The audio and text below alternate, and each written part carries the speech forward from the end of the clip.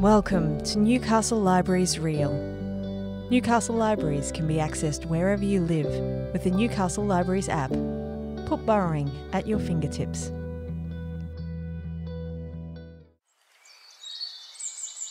We would like to acknowledge the traditional custodians of this land on which we live, the Awabakal and Worimi people, who were the first storytellers of this nation and are the proud survivors of more than 200 years of continuing dispossession. This is the Broken Chain series presented by Newcastle Libraries Reel and local artist Damien Linane. The views, thoughts and opinions expressed throughout the series are solely attributed to the host and guests of the program and do not reflect the official policy or position of the City of Newcastle. The following episode of Broken Chains contains coarse language. Listener discretion is advised.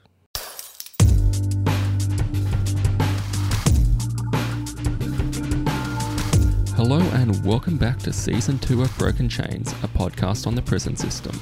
My name is Damien Linane and I was sentenced to 2 years imprisonment in 2015 for crimes the sentencing magistrate described as an act of vigilantism. Broken Chains is recorded on the traditional land of the Awabakal people, and I'd like to pay my respects to elders, especially considering how disproportionately the prison system affects Indigenous Australians to this day.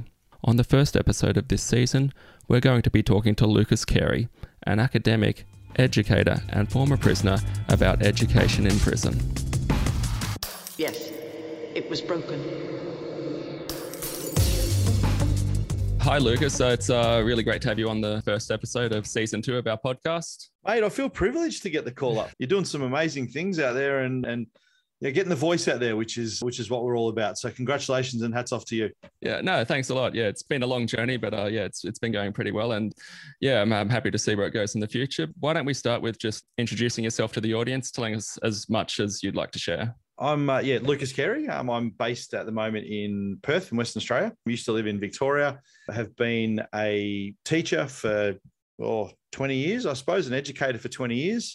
Was working in Victoria in a local government position and was found guilty and charged of receiving secret commissions while I was working in local office, and pleaded guilty right the way through to all of that and received a 1-year prison sentence. So served time in Victoria, in a Victorian jail. And yeah, it was obviously an eye-opener, but in a really perverse way. I'm actually glad it happened because it's actually given me the chance to use my own lived experience with my own educational background, with my own ex-professional coaching background, and put almost like a little unique toolbox together to represent people that aren't getting heard of and aren't getting their voice heard and aren't getting the chance to speak and the chance to be involved in policy and procedure. And I think when I came home, as most of your listeners who may have been incarcerated, I came home and I've got 2 little kids and a partner, and I got my parole transferred from Victoria to Western Australia. And as soon as that happens, Damien, is a uniquely funny thing occurs. Is Victoria doesn't want anything to do with you because you're not theirs anymore. And Western Australia doesn't want anything to do with you because you're not theirs either. Right. So you become ineligible for any form of assistance because Victorian parole are like, well, you're WA's problem. And WA's like, well, you're not ours.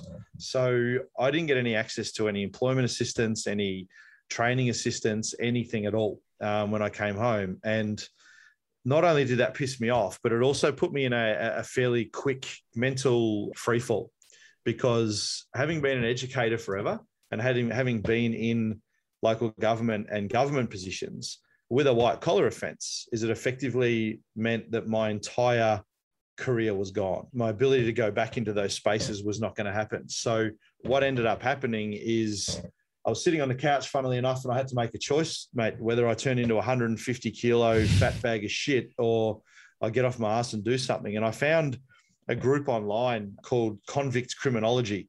And it's a group that's based in the US, and it's a group of academics that have got higher education, whether it be masters, doctorates, et cetera, and work together to try and get people with previously incarcerated people into academia and into positions where they can not only influence action, but they can influence policy and procedure as well. And I explored that, found what that looked like. That got me off my ass and got me enrolled in a criminology master's, and got through that. And then, push come to shove now, man, about, what are we, 3 years later, I'm lecturing and tutoring at 6 different unis across the world. We've got our own podcast as well. And I mentor and work with maybe 40 different 40 previously incarcerated people across the world in regards to helping them write, helping them, understand academia, and getting them into positions where they can influence and affect policy and procedure as well. Yeah, I really identify with what you said, where you don't see it as a negative experience of prison because it's opened up some things. And yeah, it was the same for me. I was pretty lost before I went to prison. I was actually working 3 jobs that I hated. And while I was in there, I wrote a novel, which has since been published, and I taught myself to draw. And now I'm also working as an illustrator and a writer. And then I've pursued a master's in something completely different since I was out. And, now I'm commissioned to make this podcast as well. So I feel like it actually opened up a lot of opportunities, but not because the prison provided them, more because I, took it upon myself to try and turn it into a positive. But it's really amazing to hear what you're doing now, education-wise. I kind of got I think everyone gets their first taste of the criminal justice system before they actually go to prison. Like for me, myself, I was on bail. I wasn't sure if I was going to go to prison because they were probation and parole were trying to assess me for an intensive corrections order, which is like a way to serve your sentence in the community. Very long story, which probably isn't relevant, but I wasn't eligible for that due to a technicality. But before we found that out, I asked the probation and parole what the education opportunities in prison were like. Something I learnt the hard way was that people who work peripherally in the criminal justice system actually don't often have a really good understanding of what happens on the inside, on the other side of the fence. Probation and parole told me that they thought the education opportunities in prison would be state of the art, since it's that's crap. But at the time I was like, oh wow, that's so positive, because I was tossing up whether I wanted to do the intensive correction order, because it had a lot of strings attached, and I'm like, oh, maybe it'll just be, I'd just rather go in there and have a quiet place to study. And that part of influenced why I originally stopped fighting for the intensive corrections order. And I went in, and then I found out pretty immediately that there was next to no education at all. The only thing that was available at the first prison I went to was basic literacy, which, unfortunately wasn't helpful for me because I already knew how to read. The only other course they had was a statement of attainment in welding, which the wait time to get on the course was so long that I was going to be released before I could get on it. What was available at your prison, if anything? It's amazing how the story, and I don't even know, Damien, where you served your time, but it's amazing that, the people that I work with around the country, it's the same story. And it's the same story from a guy that's going to do 25 and has got limited education through to someone that did, a drop in the sand of a year, which was myself. And the amount of people you see come in and out of there, there's people going in there, man, for parking tickets that were going into jail for 3 days. To me, again, you take the idea away of the fact that I went inside, but I just see it and I just think it's a really stupid allocation of resources. I mean, why wouldn't we look at the alternatives of why that guy ended up where they are? And as I mentioned before, I'm lucky enough to work at a few of the unis around the world now. And one of the key things we talk about is something called strain theory, STRLIN. And strain theory is effectively about the strains that people face that cause them to start criminal activity or criminal action. So we're talking about, there might be unemployment, there might be domestic violence in the house, there might be, low socioeconomic areas, living close to, right smack bang in the middle of town, limited recreational and other pursuits. These other things that make up, sort of social disorganization. And one of the things that blew my mind when I was inside was that, mate, 3/4 of the guys coming in just flatly couldn't read. And that blew my mind. And we actually went to the governor, as an English teacher I was lucky enough, had a doctorate at the time, and paired up. It's almost that joke, the baker, the candlestick maker. There was myself, a lawyer, and an accountant that met inside. And the three of us got together and went and went to the governor and said, hey, let us develop just a basic reading program that can teach these guys to read to their kids. That's it. Let's get some functional literacy. I'm not talking we're going to get these guys to talk War and Peace. I'm talking about some basic things that are going to potentially help not only their own mental health, it'll give them something to focus on here, but also potentially break the cycle of incarceration and recidivism, because their kids are going to start valuing reading and education as well. And that was knocked on its ass, straight off knocked on its ass. And the Victorian Corrections, the way that works is it's run by a TAFE. So the TAFE is very anal about just getting their enrollment form signed, because for anyone that works in that space, is the second you enroll, they get paid. So they would put, there was absolutely required to go and do these different courses. And mate, I was a 40-year-old fella with a master's degree, 4 master's degrees and a doctorate. Mate, I didn't need to learn how to be a barista. Mate, do I look like I need to learn how to be a barber? Yeah. Do I look like, you know what I mean? Like there was just stupidity. And I sat with the education manager and said, hey, I want to do something here. I want to do something that's going to keep me sharp for when I get out.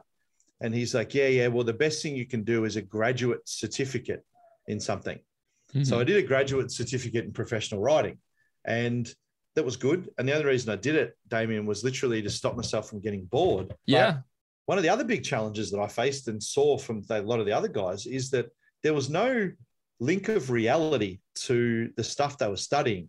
So there was a guy that, no names, but there was a young fellow that was in there that had been persuaded by the education manager to start an accounting degree. So he'd started his accounting degree. He was 2 years into his accounting degree, running up his HECS, and no one had had the conversation with him yet that because of the charges that he had and the offence that he took place, which was culpable driving, that he would never be allowed to be registered as a CPA. Right. This kid didn't know that. So this kid has literally just wasted 2 to 2.5 years of doing a 3-year degree, run up $50,000 worth or $40,000 worth of HECS fees. He's going to come home and do what? He's going to work for what? He can't work even for H&R Block doing tax returns because he can't become registered. So there was that bit that got me nuts too. Yes, it was broken. It's interesting what you said there, that like the education opportunities were the same for everyone, regardless of whether they'd been in for 25 years, because I was in for 10 months in New South Wales. And when I got out, I wrote a very strongly worded letter to the Minister of Corrections on several things. And one of the things I said was that in 10 months in prison, I received no meaningful education. And he wrote me back a letter that said, the resources are limited, and because you were only in there for 10 months, we found that priority should be focused on people with longer sentences. But here's the funny thing was, everyone in my prison was in the same boat. Like I wasn't able to get education, but neither were I talked to people who had spent 7 years wanting to study, that because they'd been in there for 7 years or longer. And so I get the feeling that if you complain that the Minister for Corrections chose a response for me, and if somebody else wrote in a letter that he'd choose a different response for them just to kind of shirk the responsibility.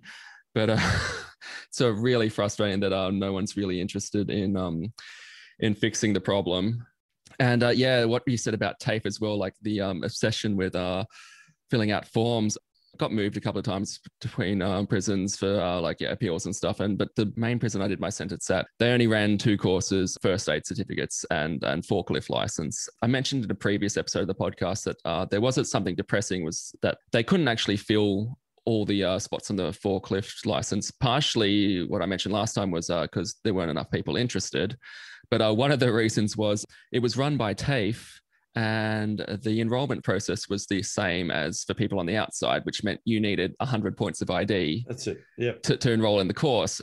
And now for people who haven't been in prison, if you didn't have your wallet on you when you were arrested, your wallet doesn't come with you and it's not in your property box in prison. So if you don't have 100 points of ID in your property, it's very difficult for you to get on the course. A lot of people in prison don't have a lot of family, and that there were like workarounds, like, you could apply for your birth certificate, but that that was like 4 months it took you to get your birth certificate. Applying through prison, like everything applied through welfare takes forever.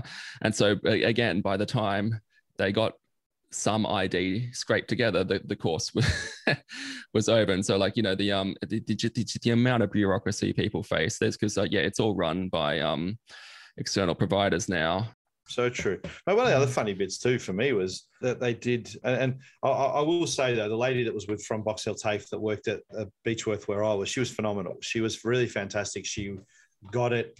She'd worked in business external, so she got it.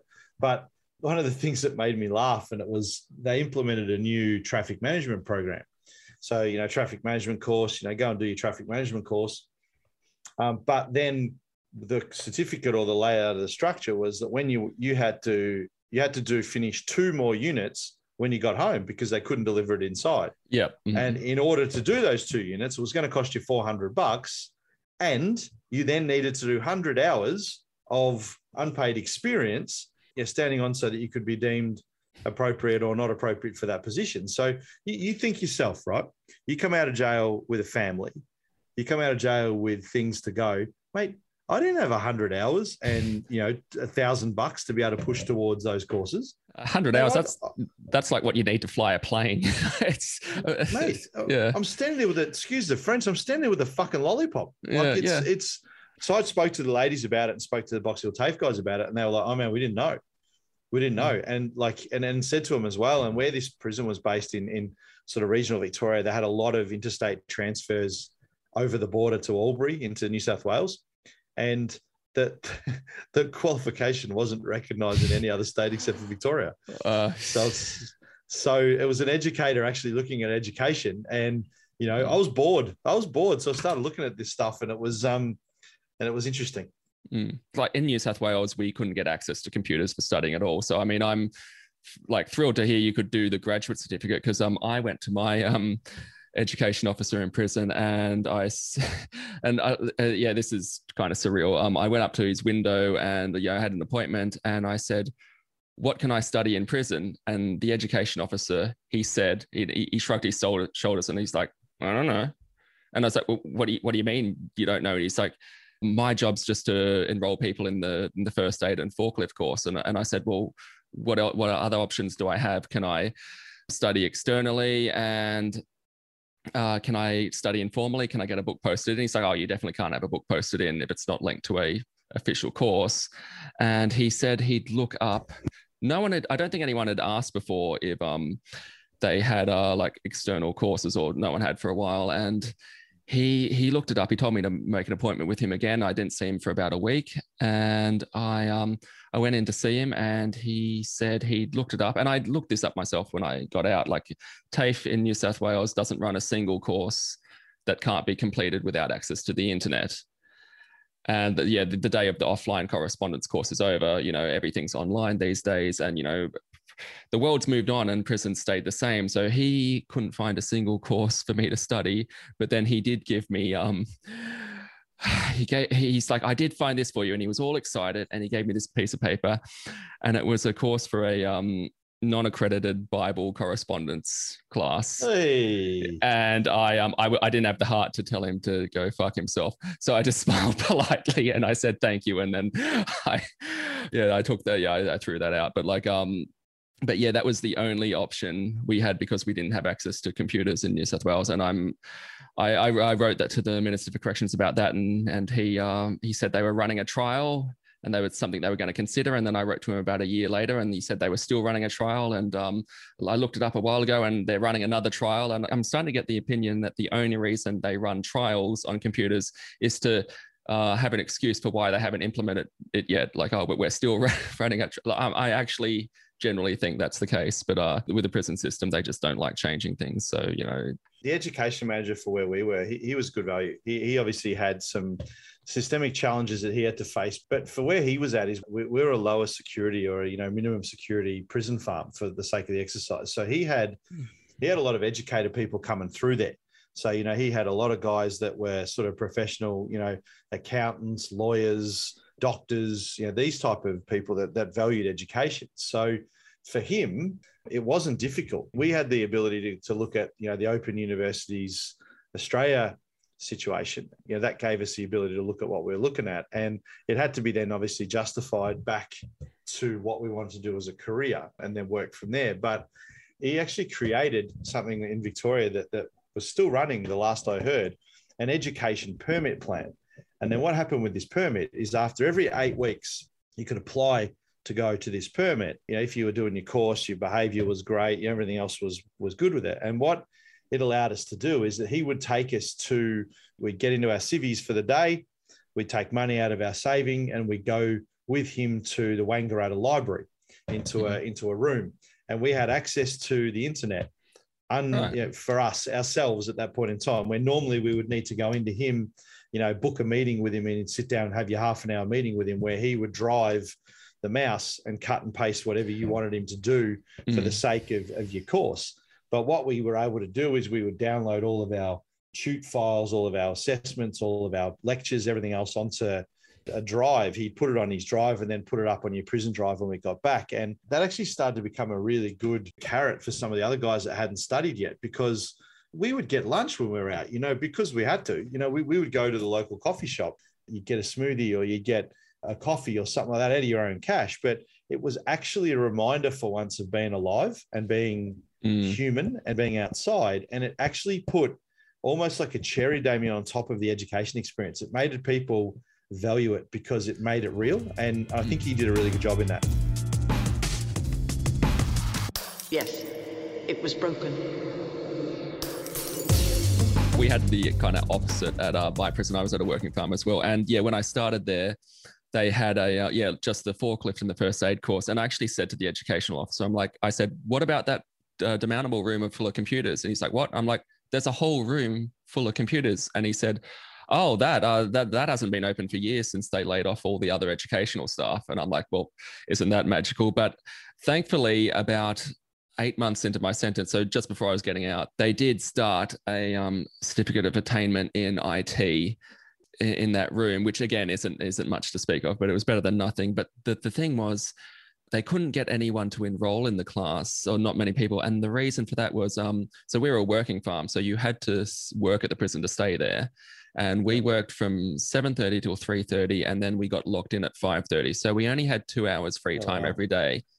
That was when the course ran. It ran from 3:30 to 5:30 during the only free time we had. And so people would finish work and they're tired and they didn't want to spend, understandably, their only 2 hours of free time outside doing education. And it was just such a huge oversight, because if they had have moved the time of that course to after we got locked in, so if the guards had came and gotten everyone who was on the class, people would have put their hands up. But nobody, if you wanted to exercise, for example, or visit your friends, or just or you play basketball or something, you only had 2 hours to do that. And if you wanted to study, that got taken away from you. And I actually I was at the Prison Education Forum in 2018 at Parliament House in Sydney, and the person in charge of education in prisons in New South Wales was there, and I brought that up with her, and she completely agreed. But I'd be surprised if things have changed, because they're like you said about unrealistic career goals with the education you're provided with and stuff that the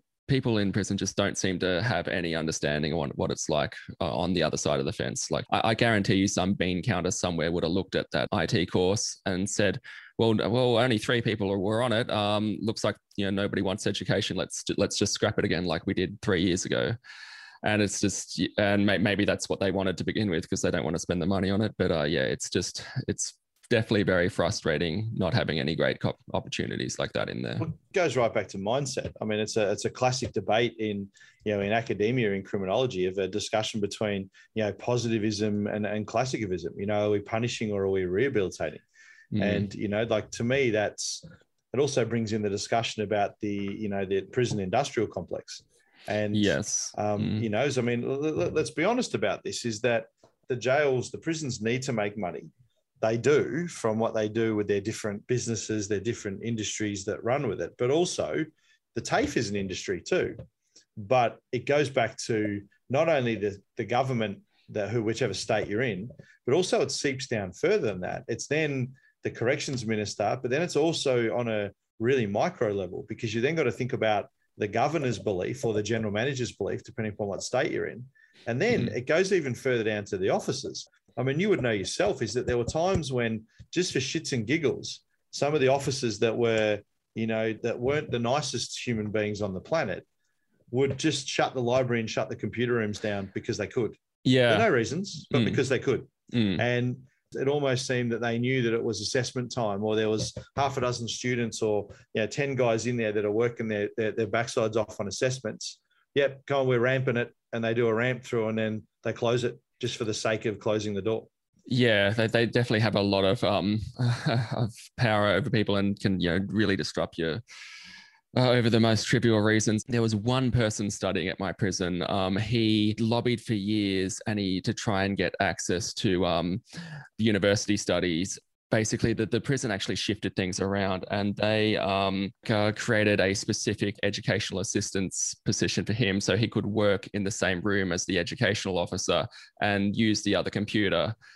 But the thing was, we weren't allowed to touch computers in New South Wales unless we were supervised. I remember when I first went to the educational officer, and he actually took me into his office after that week, and we tried to look up correspondence courses. And I went to start touching his keyboard, and he freaked out. He's like, "No, you can't touch it." And then he was searching Google for me, but this guy is like in his 50s or something, and he was literally typing with two fingers, which was really painful to watch.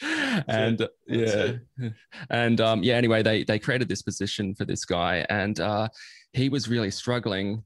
If the education officer had to go to the bathroom, he had to lock him out of the education room, even though the computer had no internet access, because inmates weren't allowed to touch computers without supervision. And then he said at times he couldn't get assessments in because guards would do what you said. They would just like, no, I don't want to help you with this today. It takes zero effort on their part. In my experience, the guards were a lot like the inmates, and since they were a mixed bag, some of them were helpful and some of them just, get a lot of pleasure out of bringing misery to others. And it's definitely very frustrating at times. 100% agree, my man. 100% agree. So you completed your doctorate after you got out of prison, is that right? No, I'd done it, but I'd finished it before. Yeah, it was an education doctorate, so a doctor of ed. It was based on the use of lived experience, funnily enough. And I didn't think at the time that would actually be, worthwhile in the other end. But it's swings and roundabouts. When you get there and sitting in, the Melbourne Assessment Prison and sitting back and writing a letter, the juices are thinking and brains thinking about what can I do? What is this? How am I going to get through this? How is this hell going to work? And I thought of my lived experience study. And I thought, you know what, I could have a look at this. I could sit back and actually engage with this and actually look at it as a third person, and it may actually help me get through. And that's what I did. And then that helps now with what we're doing now. So it's an interesting process. Would you like to share about some of the things you're doing at the moment? Yeah, absolutely, mate. We've, funnily enough, and it's almost like, Ford talking about Holden, but we've got our own podcast as well, which is, you're going to be on. You're going to be on in the next series. Yep. As a special guest, Damien. So ours is called Talking Time with Lucas and Alicia, and we are lucky enough now. We blew up. We didn't mean to. We literally started as a community radio show just to provide the local people who are coming home with the chance to feel okay about that. People that are coming home are not discards and are not human waste, and that they can do some stuff. And we then blew up, as in we got some internationals on board to come on as guests, and it went nuts. It went from just that little studio that we used to do on a Sunday night from 6 till 9 to going across 13 countries, 1,000 people, to anywhere between 1,000 to 3,000 people per listen. We're in three prisons in New South Wales now, going in on the tablet program. It's going in there, which is good. And 4 prisons in London and 3 prisons in the US as well. And we're working on that, building more. I also look after the After Prisons Network reintegration puzzle webinar series, which for anyone that's interested who has come home, check out the After Prisons Network or the reintegration puzzle. And what they do is that it's effectively previously incarcerated people, it is practitioners, it is everyone that is involved in that space that actually legitimately cares about people that have been inside, come together and share stories. So for example, today we do this every Tuesday, every last Tuesday of the month. And Kirby Brownlow from Arco Fire in South Australia was on today, and he was talking about his time inside and about how he started up the Arco Fire business to effectively, mentor, liaise, and work with previously incarcerated people. And, he's getting questions from academics from around Australia. The Red Cross is there, Corrections Victoria are there. He's getting questions from people in these spaces, and it's just breaking down some of those silos that let people do their thing. And I think the things I enjoy doing the most, to be honest, Damien, are working with uni students. So I work across a few different unis across the world, and that is good because it gives me the chance to actually break down what lived experience looks like. Because the first thing I have a discussion with when I talk to students is, I always deliberately wear a suit or a shirt and a tie for the first session and go in and stand up in the first lecture, and we talk, and you do the whole rah, rah, rah song and dance.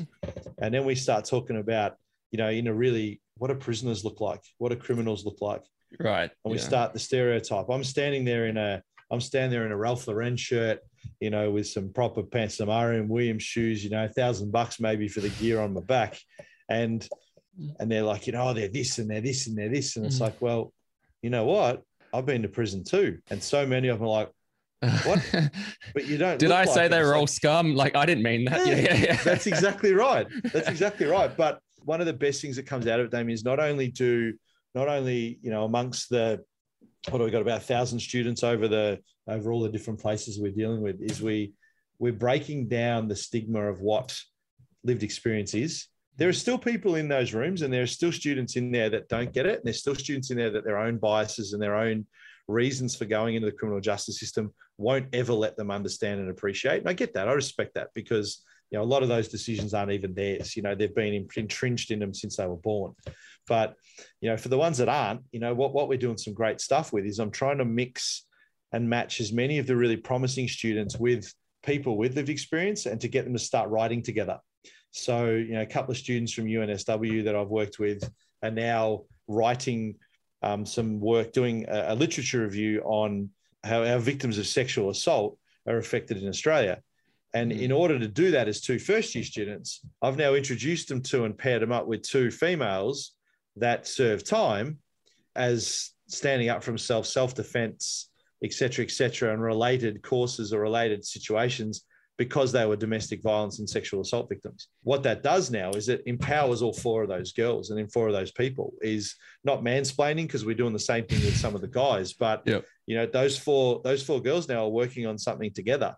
Today, a guy student is really interested in the motivations of criminality, and especially higher end criminality, the ability to take someone's life or cause harm. So this young kid now, when I've rung him and spoken to him today, just about had a stroke, because I rang him up with a Zoom call with two guys that have served 20 and 25 years. As you know, you don't get 25 years because you cuddled someone the wrong way. Yeah. So he's now talking to those guys. So this kid now is having his own lived experience ideas about what people that have been incarcerated are like. It makes me smile, because it means that we're breaking this thing down. Yes, it was broken. I even had biases myself, going in there. I remember in New South Wales, if you're sentenced to 20 or 30 years or something, they typically don't just, open the door at maximum security and let you out. 3 years before you get released, you're eligible to be downgraded to minimum security. So there were actually quite a few people at my prison who were coming to the tail end of their, 25-year sentence for murder. And I had a preconceived idea about murderers myself. And this might sound a little bit crazy to anyone who's never met one, but I never met a murderer in prison that I couldn't get along with. They typically they were just someone who there are very few Ivan Milats out there. Typically a murderer is someone who lost their temper once very strongly and then spent the next 30 years regretting it. I've got a completely different perspective on all different types of offenders since being in there myself. Yeah, it's great that you can share that to uni students as well. I'm actually being interviewed for a lecture on the University of Sunshine Coast next week, which will be my kind of first experience the university system as a former prisoner. So I'm kind of looking forward to how that goes, and might be interested in talking to you about getting involved with your problems yourself, programs rather. Yeah. Mate, don't get involved in my problems. You've been there for a month, brother. But it's interesting what you say about those guys. And as a white collar offender, when you go in, is as you guys know, the law of the jungle is that you shouldn't necessarily hit it off. And the guy that I hit it off with the most is a guy that was in there on the back end of a 27-year stint for knocking someone. And I'm still friends with him to this day. Yeah. When my family would come and visit, mate, my boys would go and sit on his knee. You know, and this almost gets to the point now. It's something that I learned really quickly, and it's something I don't care. I don't care what you did. You know, as long as you own it. And what I mean by that is, I've had to, with the work I do, I've had to not knock people away, because it's not the right term, but revisit when I'm going to start assisting and developing and working with people, because they're not quite there yet in their own journey. And what I mean by that is that, there are still some guys that may have done what they've done. Whether they have or haven't, don't care. But it's the fact is that some continue to do it afterwards, or some don't own it, as in, some don't own it as in they're like, oh, nah, I didn't, I was innocent. Or that's, to me, is like, okay, yeah, cool. I get it, but you're not ready yet to take that next step. So let's chat again soon. And I don't continuously wipe them off, but I'll go back to them again. There was a guy that I was doing some work with that was involved in some domestic violence stuff. And he hadn't stopped. He just changed the way he was doing it. And right. and I was like, I'm not there yet. I'm not there in that position to work with you yet until you start owning your stuff. And that took us, I reckon, 6 to 8 months. And then we spoke again, and he apologized. He said, man, he goes, I was a twat. He goes, I was still doing the same stuff I was doing, but I just did it differently. It took you and a few other people just to knock me on my ass to realize that, I was still doing it. And, and now that guy works, really strongly as an advocate with other domestic violence perpetrators to assist. Yeah. And it's a good thing. Oh, it sounds like a great project. Probably to finish, I thought I'd ask, but looking at the statistics on prison education, and I saw in 1996 to 97, 57% of people in prison in Australia were being provided with some form of education. And as of 2018, 2019, that's dropped down to 38%. I feel like the stigma around prison is changing a little bit. Like we are getting the word out there a bit, but how are you feeling about this situation? Like, do you see things improving for education in prison, or do you think we're just, it's an uphill battle? Or it's really interesting depending upon the statistics you look at, because as you know yourself, mate, these stats can tell you.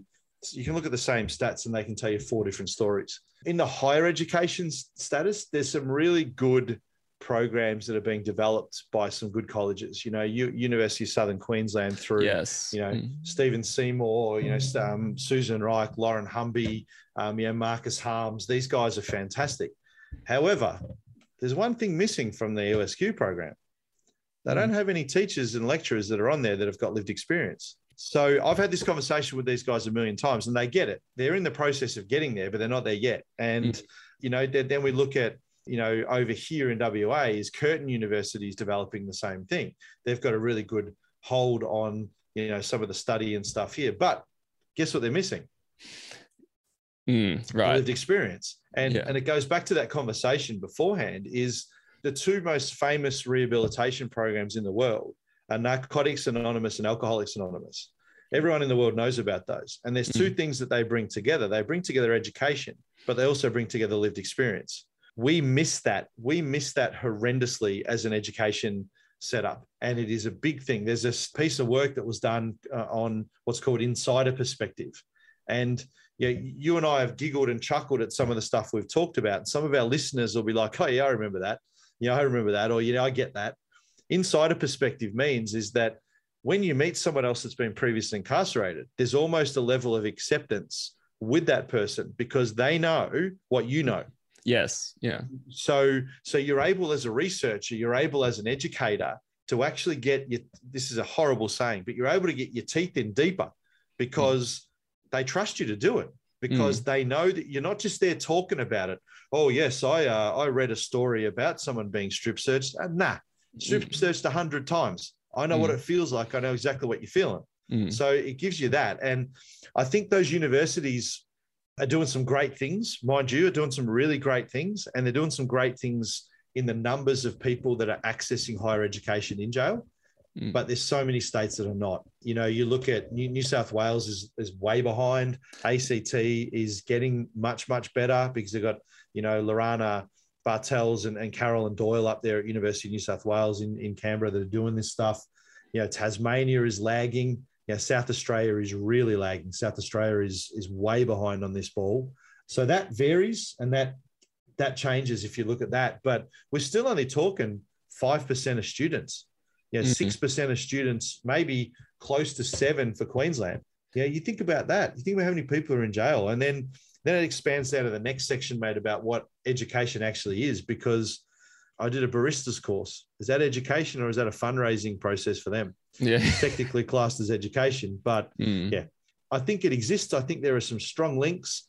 But the sooner that it's understood that we're able to bring in authenticity in our education through the inclusion of lived experience and education, things will change even more. There was a guy at my prison. He was in for drug offences, but he'd been through rehab and he wanted to get involved in programs that provide, you know, rehabilitation to other drug users to try and get them clean. And he applied to study a course related to that. And it turns out in New South Wales at the time, probably we still do, but the prison had a formal policy that you couldn't study anything that was in some way related to the crime you committed. So he couldn't study drug and alcohol rehabilitation because he was in for drug and alcohol offences.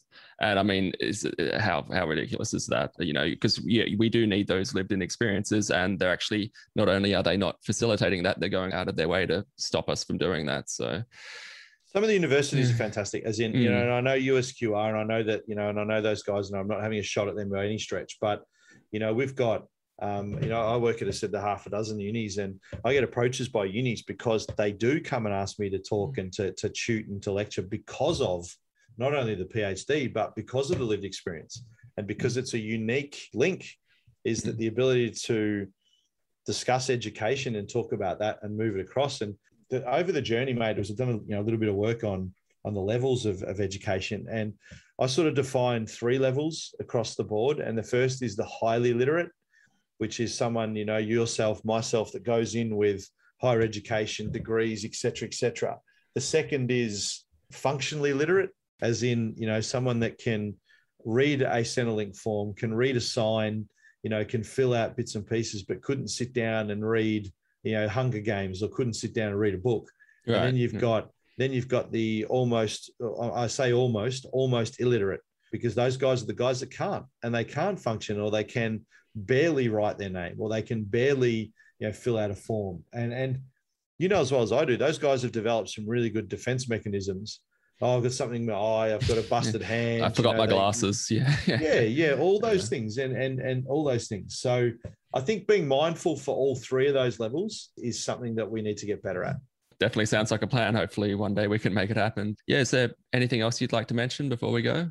Mate, hats off to you, what you're doing, because, you know, there's so many silos around the place, and you know, hats off and honest to goodness, appreciate you. And this is the first time we've had the chance to meet and chat, and, you know, appreciate what you're doing and appreciate the effort you're putting in. And believe it or not, mate, you're changing lives. And just by having this conversation, there'll be someone out there that's been, you know, triggered in a positive way to be like, you know what, I don't have to go back to doing that. Or, you know what, I can start my education now. Or if I'm inside, you know, I'm not going to sit here for a year. I'm going to start doing something. And you've started that conversation. So hats off to you, my friend. No, thanks a lot. And likewise. And I'm really looking forward to being on your podcast next. Yeah. Mate, looking forward to it, brother. And mate, if you, and please give out my contact details to any of your listeners. If any of your listeners want to reach out, you know, they're thinking of doing some writing, they're thinking of maybe starting some study or doing anything like that, let me know, because there's always those students that I mentioned that we can link you up with to get that process started, you know, and it will assist you and assist things moving forward. And just as a support mechanism, you know, reach out, mate. I'm always open to taking a phone call and having a yarn with someone that's been inside. So just contact, mate, pass them on and let them know that I'm here for them. Yeah, sounds good. I'll definitely put some links in the show notes. Excellent, my friend. I appreciate you and appreciate what you're doing. But she was no more broken than a spear with a chipped blade.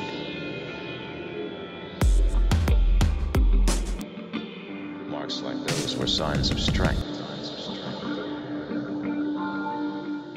Marks like those were signs of strength. Well, thanks for tuning back into Season 2 of Broken Chains. And don't forget to check out Lucas's podcast, Talking Time with Lucas and Alicia. Broken Chains is hosted by myself, Damien Lanane, and is produced by Newcastle Libraries. Music is provided by Louisa Magrix. On the next episode of Broken Chains, we're going to be talking to Brett Collins, former prisoner and current manager of prison activist group Justice Action. Thanks for listening, everyone. Don't forget to smile, and we'll see you next time. Signs of strength.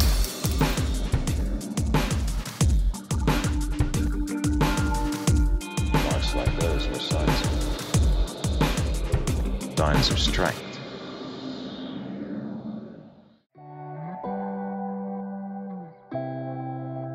This has been a Newcastle Libraries Real production.